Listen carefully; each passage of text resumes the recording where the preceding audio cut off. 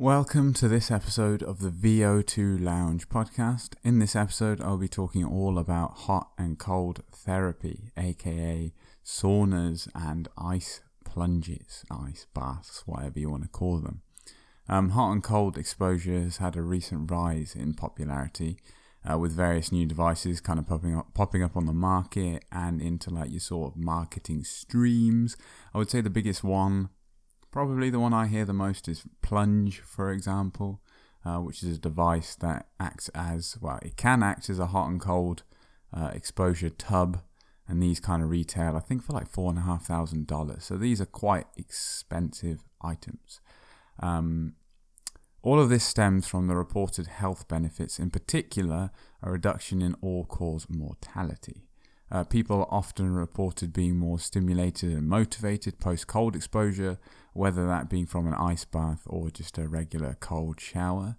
For the purpose of this episode, I'll be mainly focusing on the health benefits that I found within literature, but I will also mention probably in here some of the more anecdotal and subjective, maybe anecdotal, maybe not the correct word, but subjective kind of benefits. Okay, so with that, we'll talk about some of the high-level benefits of hot and cold exposure, just to go over what I will cover within the episode. The main benefits listed from regular hot and cold exposure are decreased cardiovascular and all-cause mortality, lower incidence of hypertension, reduced incidence of respiratory diseases, reduced incidence of Alzheimer's disease and dementia. I think mainly, rather than a reduced incidence, it's more of a reduction in the progression of Alzheimer's and dementia. And then these benefits are reported to stem from factors such as reduced blood pressure, improved relaxation, increased sweating, fluid loss, reduced arterial stiffness, and improved endothelial function, improved cognitive and mental health, improved health and endocrine system, improved immune and respiratory function.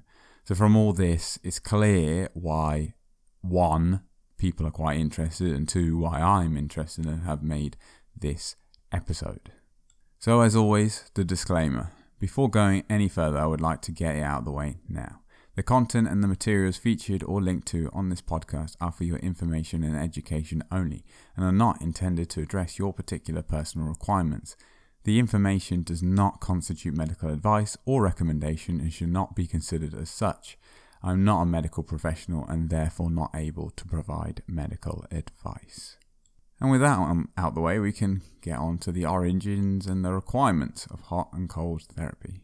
So, bathing in heat for the purpose of purification, cleansing, and healing is quite an ancient practice, observed for thousands of years across many cultures. Variations of this use appear today in, I think they're called banyas of Russia, the sweat lodges of the American Indians, and the saunas of Finland. Sauna use, sometimes referred to as sauna bathing, which is characterized by short-term passive exposure to high temperatures, typically ranging from 45 degrees Celsius to 100 degrees Celsius. 100, I was amazed personally. It's pretty hot.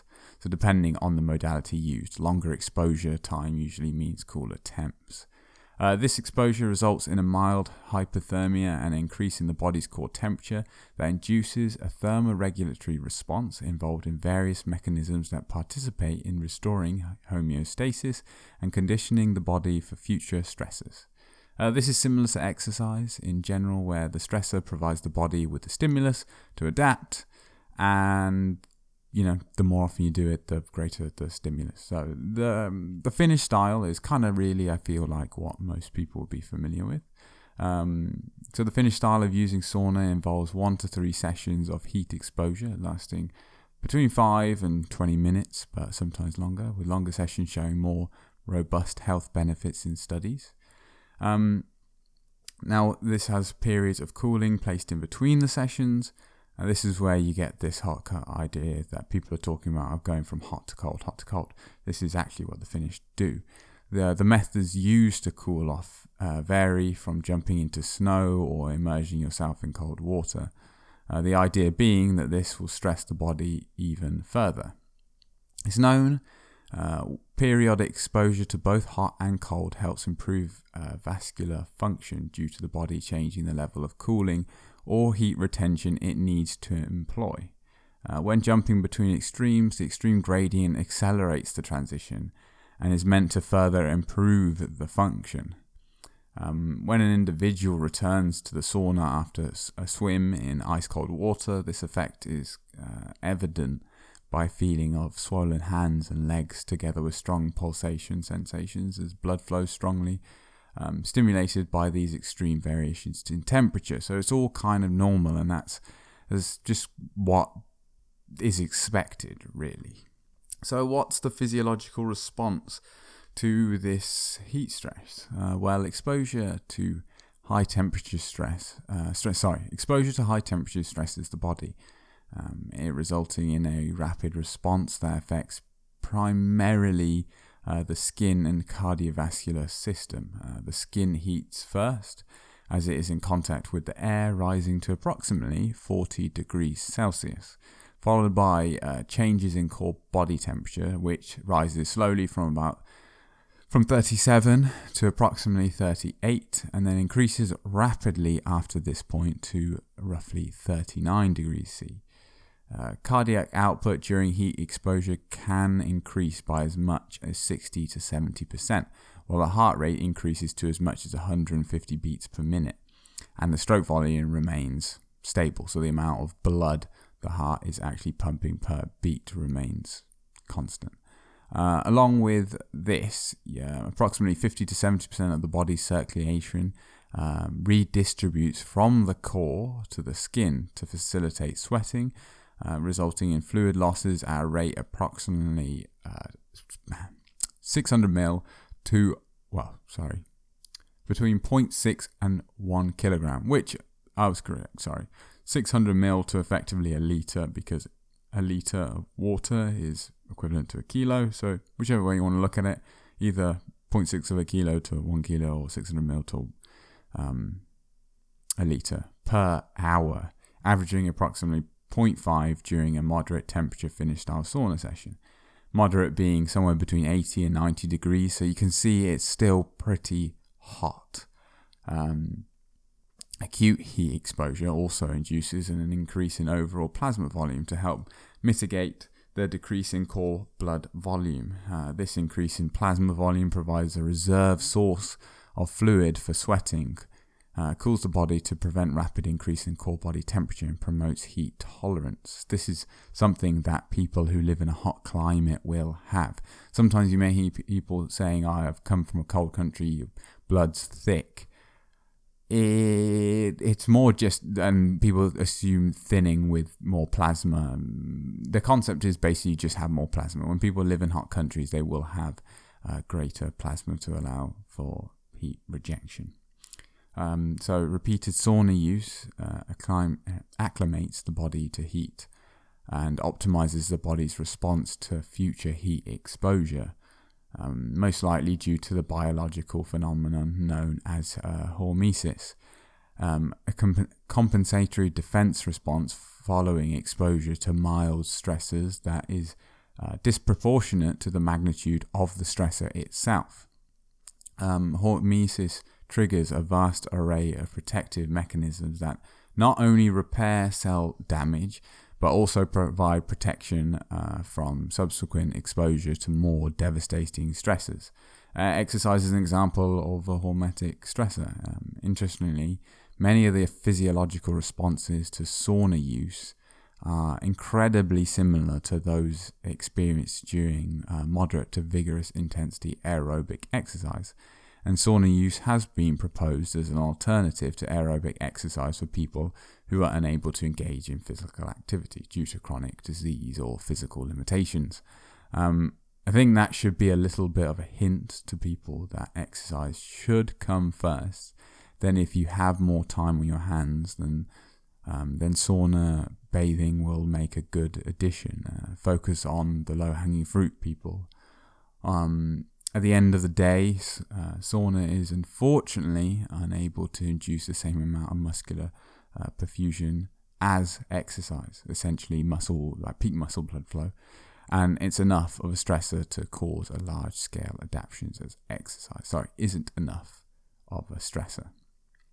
So, similar to exercise in its outline to some extent, but still not as great as exercise. So, in listening to, the motivation for this was various different sources and podcasts that I heard it on quite often, and heat shock proteins and brown fat were things that are chucked in there, I would say, and often, maybe they were, and I wasn't listening carefully enough, but I feel like often they were not in too much detail. So I felt like it was important to touch on heat shock proteins and brown fat within this. So one of the protective adapted responses to heat stress is the increased expression of heat shock proteins.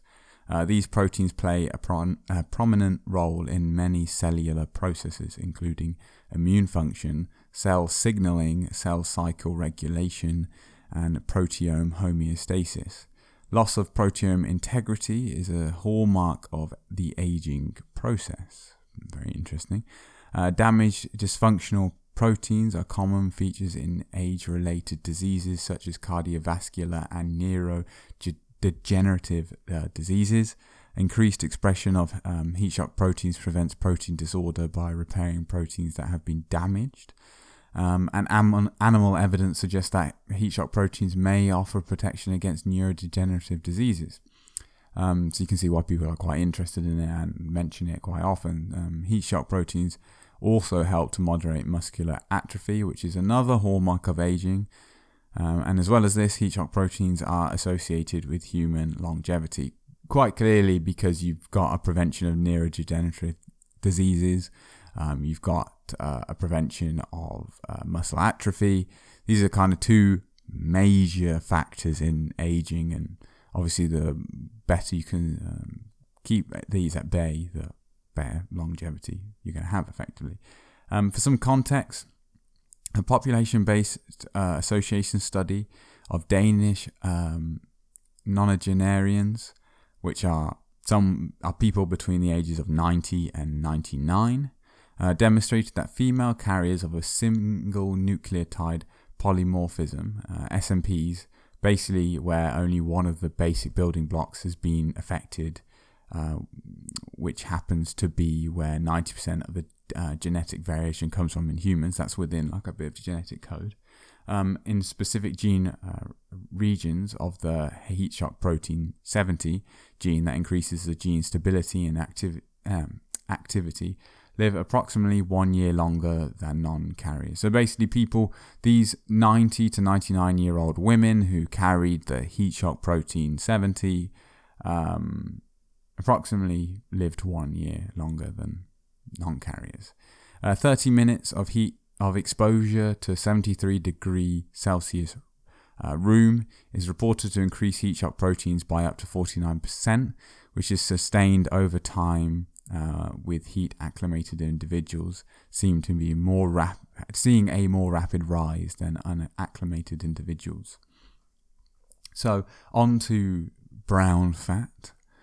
Brown adipose tissue, fat, is localized only in special small deposits around the body, mostly in the neck area, and this is activated by cold exposure. So a cold adaptation, effectively.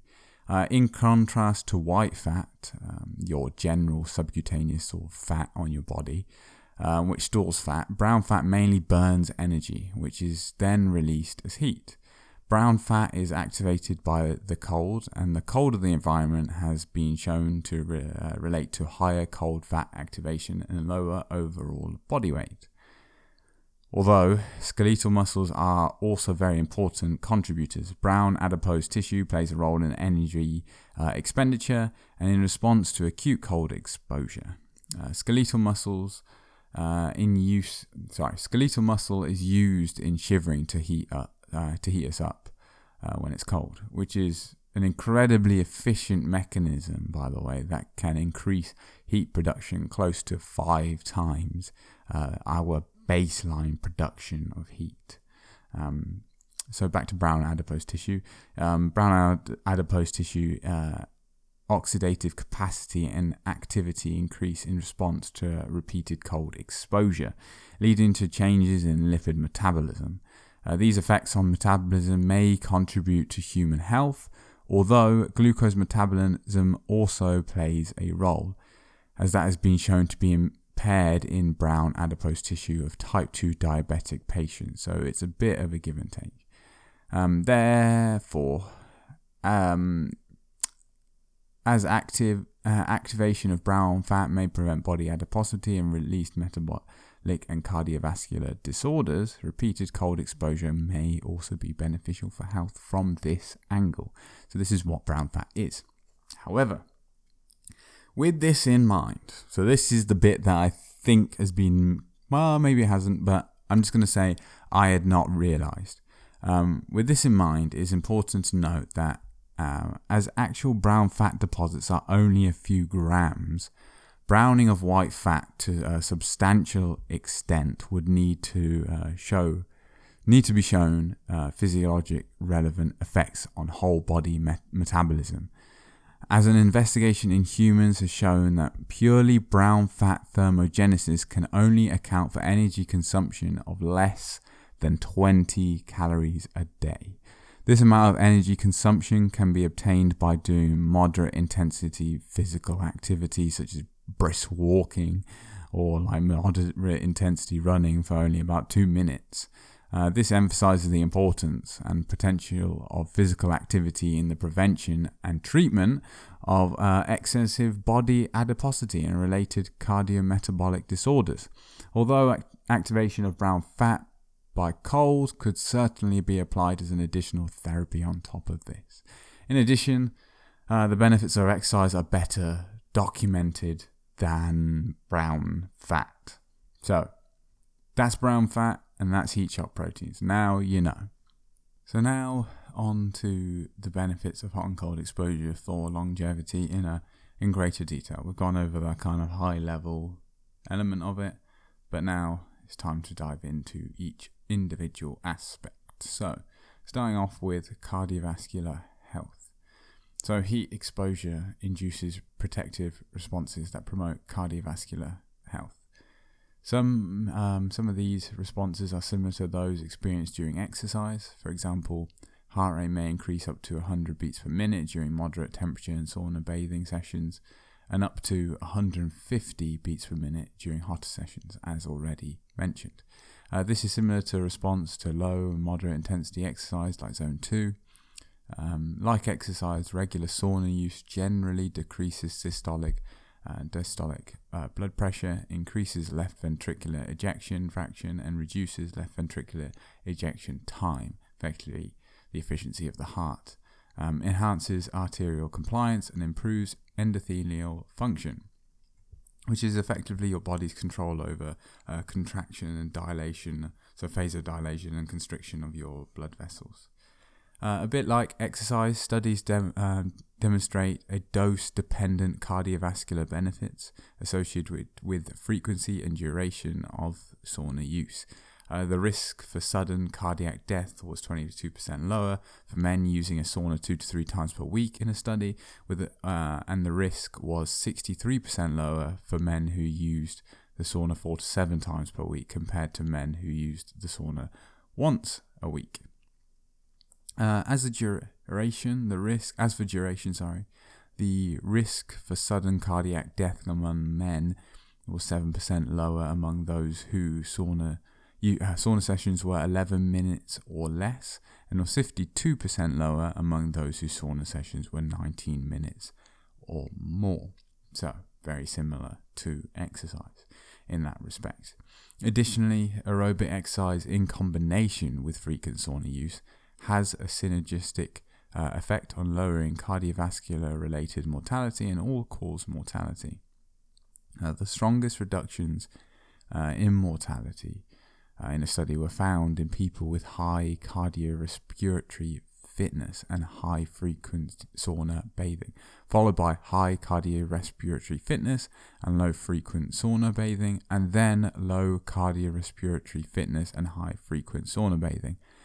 more evidence to show the importance of exercise. And although sauna use is great, because clearly high cardiovascular fitness and sauna bathing was higher than just a high fitness on its own, but clearly if you're having one or the other, fitness trumps sauna use. Sauna use again shares another similarity with exercise in its effect on hypertension. In fact, a single sauna session has been shown to lower blood pressure and improve arterial compliance when assessed immediately after a sauna session. These effects in this study were sustained during a 30-minute recovery period. As such, sauna use may serve as a non-pharmacological means to address or even prevent hypertension, just like exercise does. Moving on to its effects on lipid profile. So, dyslipidemia is a strong predictor of cardiovascular disease risk. This refers to unhealthy levels of one or more lipids, which are fats, in your blood, like LDL-C and HDL-C. So, the low density lipoprotein C and high density lipoprotein C. Now, cholesterol is key for your body. So, cholesterol is crucial. It just happens that lipoprotein that carries it can cause some issues. In particular, low density lipoproteins, as they can bury themselves in artery walls and impair blood flow. This is thought to be made worse by hypertension. Studies have demonstrated that regular sauna use modulates serum cholesterol and lipoproteins in healthy adults.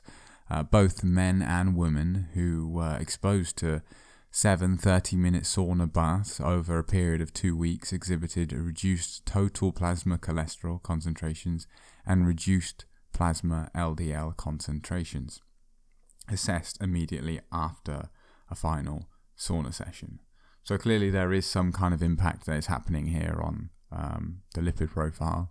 But again, like a lot of these things, there is still research needed to kind of clarify the benefits, and it's not saying it's not clear cut, but there's always a need for further work and larger sample sizes and more controls and so on and so on and so on. So then one for people who are interested in fitness or have ever used a fitness tracker, HRV. So if you've ever looked at a wearable device, you will have heard about heart rate variability. Heart rate variability is a measure of the variation in time between heartbeat intervals, opposing inputs from the sympathetic, which is your flight or flight, and the parasympathetic, which is rest and digest. Branches of the autonomic nervous system work in tandem to regulate heart rate and modulate heart rate variability. Whereas increased sympathetic activity or decreased parasympathetic activity accelerate heart rate and lower HRV, decreased sympathetic activity or increased parasympathetic activity slows heart rate and increases heart rate variability. A higher HRV or greater variability between heartbeats is an indicator of autonomic nervous system health. As a result, HRV is a well-established marker of cardiovascular risk. Aerobic exercise induces autonomic nervous system responses in cardiovascular system and in turn strongly influences HRV both during and after training. Evidence suggests that sauna elicits similar effect to exercise to increase HRV via modulation of the autonomic nervous system. Like exercise, sauna use is a stress factor, and during it your sympathetic system is wound up and HRV goes down, but after this HRV returns and is improved from baseline. What is not clear but could be assumed is that, like training, saunas could have the ability to go too far, which would show up in HRV data as not returning to baseline. An HRV tracker can be a useful metric to assess the restfulness and see if you are overtraining or, in this case, overexposure to sauna use. That's mainly a thing where restfulness scores and so on come from on things like Whoop bands and Garmin watches and so on. A lot of it's based on this heart rate variability and how it changes over time. Your end number to some extent isn't like major. It's not like VO2 max where you're trying to compare from each other. It's more just what is your HRV baseline, and can you improve it? And if it deviates too far either way, you know something's up. Inflammation is another kind of hot topic amongst people looking to better themselves and improve longevity. So inflammation is a critical element of the body's immune response. But chronic inflammation, on the other hand, plays a key role in development of many diseases, including cancer, cardiovascular disease, and diabetes. Markers of inflammation increase with aging, but exercise provokes an inflammatory response driven by a release of pro-inflammatory cytokines. These are small proteins responsible for cell signaling, which in turn provoke a counter response driven by the release of anti-inflammatory cytokines. These exercise-induced responses is due in part to the increase in core body temperature that accompanies and likely explains some of the benefits associated with regular exercise, and with that provokes a reason for sauna support around inflammation.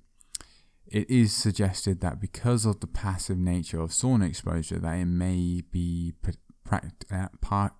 particularly well suited for individuals who are unable to participate in regular exercise due to physical or cognitive limitations. So, I mean, again, it's just more of the same to some extent. Its benefits mirror some of the benefits that are seen from exercise. Exercise will always be on top, but this is a great supplementary additive to your regime if you have the time. And if for whatever reason you are in a period where you're unable to train, then the sauna exposure could be a very useful tool. And next on the list is neurodegenerative diseases. So heat stress and exercise increase the expression of brain-derived neurotrophic factor, BDNF if you've seen it written down that way, which is a protein that acts on neurons in the central and peripheral nervous system to promote the growth of new neurons. Findings from large observational studies of middle-aged men living in Finland demonstrated that men who used the sauna 4 to 7 times per week had a 65% reduced risk of developing Alzheimer's disease compared to men who used the sauna only 1 time per week. There may be multiple mechanisms by which frequent sauna use may be preventing neurodegenerative diseases, but normal cognitive function is dependent upon sufficient blood flow to the brain and the peripheral nervous system. For this reason, cardiovascular disease and cognitive decline are common comorbidities. Effectively, basically, they are often both present with each other at the same time. For example, hypertension alters the microarchitecture of the cerebral blood vessels and impairs blood flow to the brain. Poor cerebral blood flow is commonly observed in mice and humans and is thought to accelerate the progression of Alzheimer's disease. And in addition, heat exposure increases the production of BDNF to promote neurogenesis. And then lastly, heat shock proteins, which increase following sauna use, demonstrate critical roles in preventing Alzheimer's disease, as described previously in this episode. Then comes the endocrine system and particularly growth hormone. So growth hormone secretion progressively declines with age and may contribute to sarcopenic obesity and frailty. 2 things again which you're looking to avoid if you're looking to live longer and have a higher quality of life. Sauna use promotes transient growth hormone release, which varies according to time, temperature, and frequency of exposure. For example, 2 20-minute sauna sessions at 80 degrees C, separated by a 30-minute cooling period, elevated growth hormone levels 2-fold over baseline, but 2 50-minute sauna sessions at 100 degrees C of dry heat, separated by 30 minutes of cooling period, resulted in a 5-fold increase in growth hormone. Interestingly, repeated exposure to whole body heat treatment through sauna use has even more profound effect on boosting growth hormone immediately afterwards. So 17 men and women were exposed to a 1-hour sauna session at 80 degrees C heat per day for 7 days exhibited a 16-fold increase in growth hormone levels by the third day. The growth hormone effects generally persist for a few hours post-sauna, and it's noteworthy, however, that sauna use and exercise work synergetically and significantly elevate growth hormone when used together. It's one of the common things people will talk about leg day. They say there's more growth hormone released when you do leg day. But effectively, both of these is just the summary of a lot of this is that sauna use elicits very similar benefits. At least a lot of benefits that exercise already does. The sauna use sort of compounds them to some extent. So as we are talking about growth hormone and frailty, it's important to also talk about the reported reduction in muscle loss as a result of sauna exposure. So muscle loss occurs during an aging process, but can also result from disease or trauma, just any time you've become sedentary or any time there's been damage. Although exercise can help combat muscle loss, some medical conditions or physical limitations can make exercise difficult, even impossible. You may have had a broken limb or a major operation that results in you being either bedbound or just unable to carry out anything too strenuous. Whole body hypothermia is thought to possibly preserve or increase muscle mass and may also increase mitochondrial biogenesis. A small study in healthy young individuals found that 2 60-minute sessions of whole body hypothermia at 44 to 50 degrees C with a 50% humidity separated by 1 week led to an increased activity of the AKT-mTOR biological pathway, which is critical critical regulator in maintaining skeletal muscle mass. It also increased the mitochondrial biogenesis. So there is room to say that there is a possibility that if you come into an instance where you're trying to maintain muscle mass, I personally think it'd be a really useful tool for both athletes, whether it's endurance or strength, when you come into your off season and maybe you want to take a month away from the gym or the bike or running or whatever it is, and to preserve a lot of those adaptions. It almost looks like sauna use could be the perfect thing to use, because depending on your sport, you could be spending a lot of time and just doing something different, just going into the sauna or some kind of hot and cold exposure 4 times a week could be a really good way of maintaining a lot of these adaptions by the looks of things. But again, a lot of this, they always suggest more work needs to be doing, but this really piqued my interest. Now, as I've mentioned athletes and whatever, I think it's probably good to move on to the possible improvements in cardiovascular fitness. So physical fitness is a critical component of human health and independent predictor of mortality, as I have said many times before already, and it's huge. However, many factors contributed to physical fitness decline with age. For example, the easy one to do is maximal oxygen consumption, VO2 max, declines approximately 10% per decade of life, regardless of activity level. There is a bit of, like, maybe elite athletes can push this to like 30 rather than 25 where it begins to decline, but for the most part, VO2 max is going to start dropping off. Maintaining physical fitness in older adults is associated with preserved cognitive function, reduced frailty, and overall improved quality of life. Heat stress from sauna use may cause improvements in physical fitness by increasing the cardiorespiratory fitness and endurance and preserving muscle mass, as already stated earlier. So a small intervention study investigated the effects of repeat sauna use on endurance and other physical effects in 6 male distance runners. The findings showed that one 30-minute sauna session twice a week for 30 weeks post-workout increased the time that it took for the study participants to run until exhaustion by 32% compared to their baseline. These endurance improvements were accompanied by a 7.1% increase in plasma volume and a 3.5% increase in urocytes, which are your red blood cells effectively.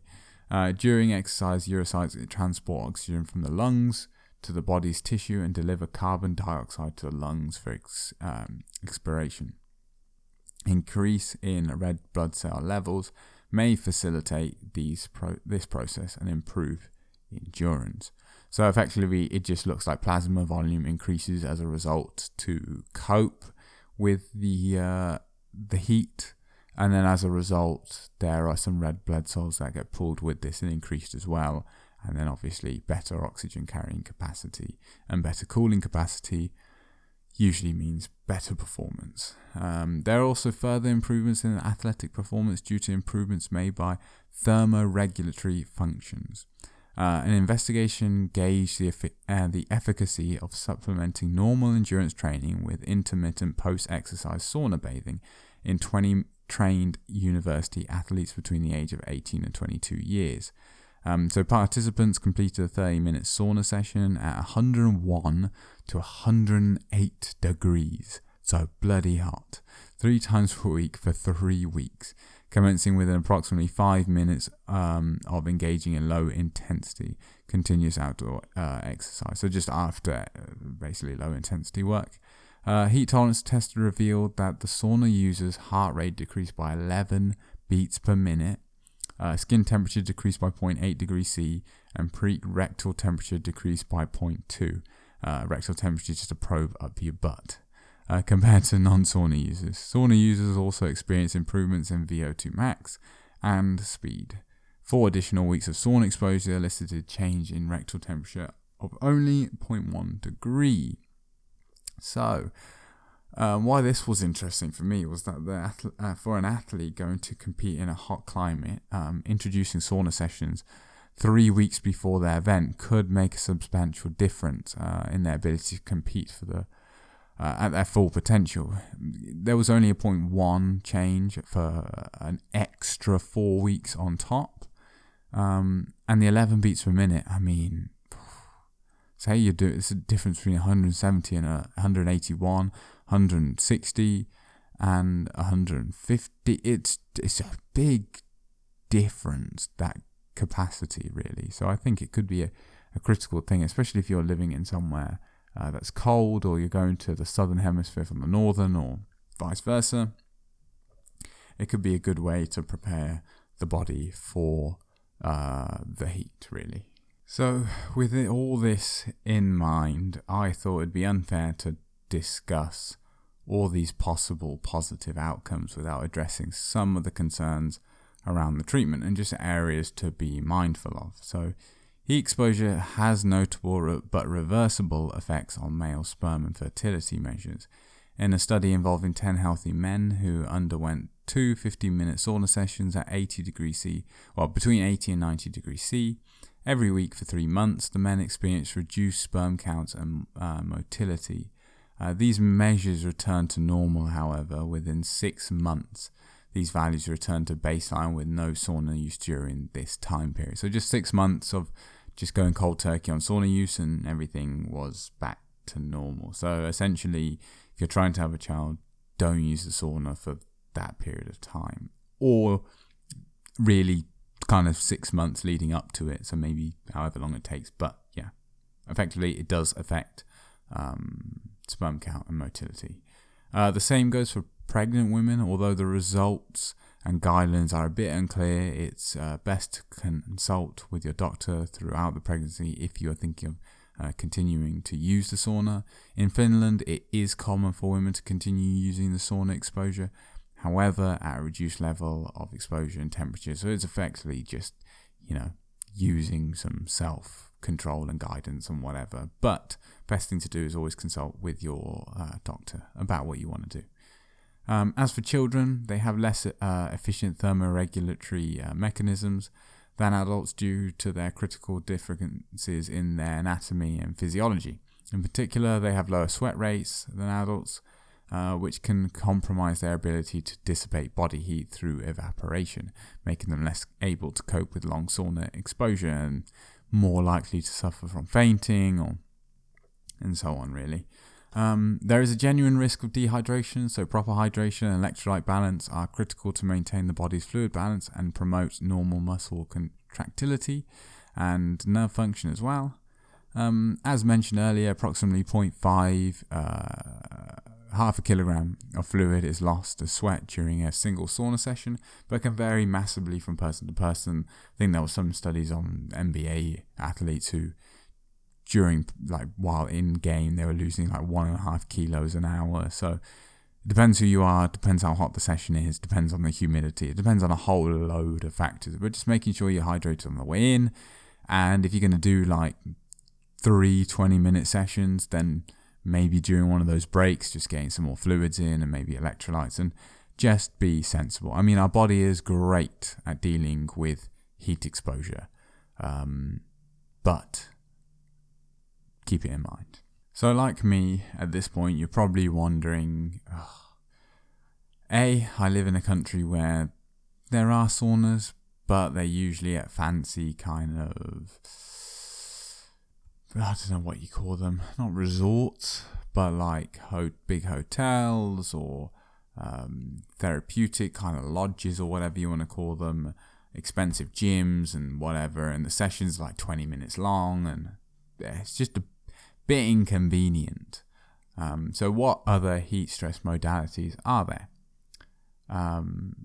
So other strategies of elevating core body temperature, such as the use of hot water blankets, hypothermic baths, heating coils, or specialized lamps that emit infrared A radiation in a confined area or chamber, may also have favorable effects on the cardiovascular and central nervous system. Now, I did see quite a few of these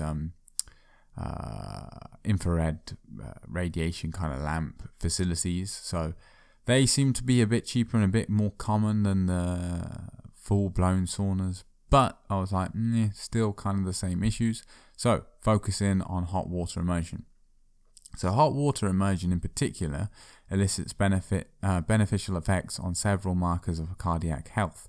For example, hot water bathing for more than 5 minutes per week was associated with the lower biomarkers of atherosclerosis and lower markers of cardiac loading, a measure of cardiac function, basically. The temperature and frequency of hot water baths had dose-dependent effects, just like exercise and sauna using, on improving biomarkers of cardiac health. Hot baths have been shown to increase heat shock proteins, a biomarker of heat stress, as we mentioned before. One study demonstrated that waist-down immersion in a 40 degrees C hot bath for an hour increased the presence of heat shock proteins. Hot baths also elicit favorable effects on the brain, including increased cerebral blood flow, particularly in the frontal lobe. So furthermore, a randomized controlled trial found that hot water baths for 8 weeks had a moderate but significant effect on improving depressive symptoms in participants with depressive disorder compared to a placebo treatment. This, when I did look into these baths, that's what came up a lot, this 40 degrees C immersion for people with depression. Now, 40 degrees C is perfectly achievable. And maybe you spend a bit of money in getting something that can insulate the top of the bath, because an hour is quite a long time and the bath's probably going to get quite cold in that time, and you probably have to use a lot of water topping it up. So I think in reality you could probably get away with getting some kind of cover. If you have a hot tub, then you're lucky, you can just do that, but I don't have a hot tub, funnily enough. Now, people may be wondering about the hot 40 degree thing. So, although it's going to use lots of water, it's a little hard to maintain the high temperature, but as I've said, there are ways around this. A hot bath of 40 degrees C appears to have similar effects to the sauna from what I've just said. Now, I haven't found any data on this myself, actually describing why 40 degrees is used, but as water is much better at transferring heat than air, and as we are unable to cool yourself through convection and through sweat, I think it's fair to say that 40 degrees C water would be as uncomfortable as much and as much as a shock to the body as a room which is much warmer than 40 degrees C, for the fact that the water is transferring more heat to you in a faster, more efficient method, and the fact that you're not able to cool yourself. So effectively, if you soaked in a sauna room for long enough, then you'd soak to the same temperature as the air, but it'd take ages. But then also because your body's got an efficient method of cooling itself, especially in a dry sauna, I think it is quite comparable, and maybe that is why there's similar effects. I don't think a hot shower is going to really cut it unless you are willing to have your combi boiler flat out for an hour. So yeah, I think the shower, even better if you did have in one bathroom a shower and a bath, you could do the 40-degree bath, sit in that for 20 minutes, jump into the shower, do a cool shower, jump back into the bath, and you could do your hot and cold immersion. And then if you're an athlete and this isn't something you want to do all year round, this could be a great way of just getting some acclimatization to hot environments before your big event. So with that, yeah, it does look like hot and cold exposure is extremely good for you. However, not better than physical exercise.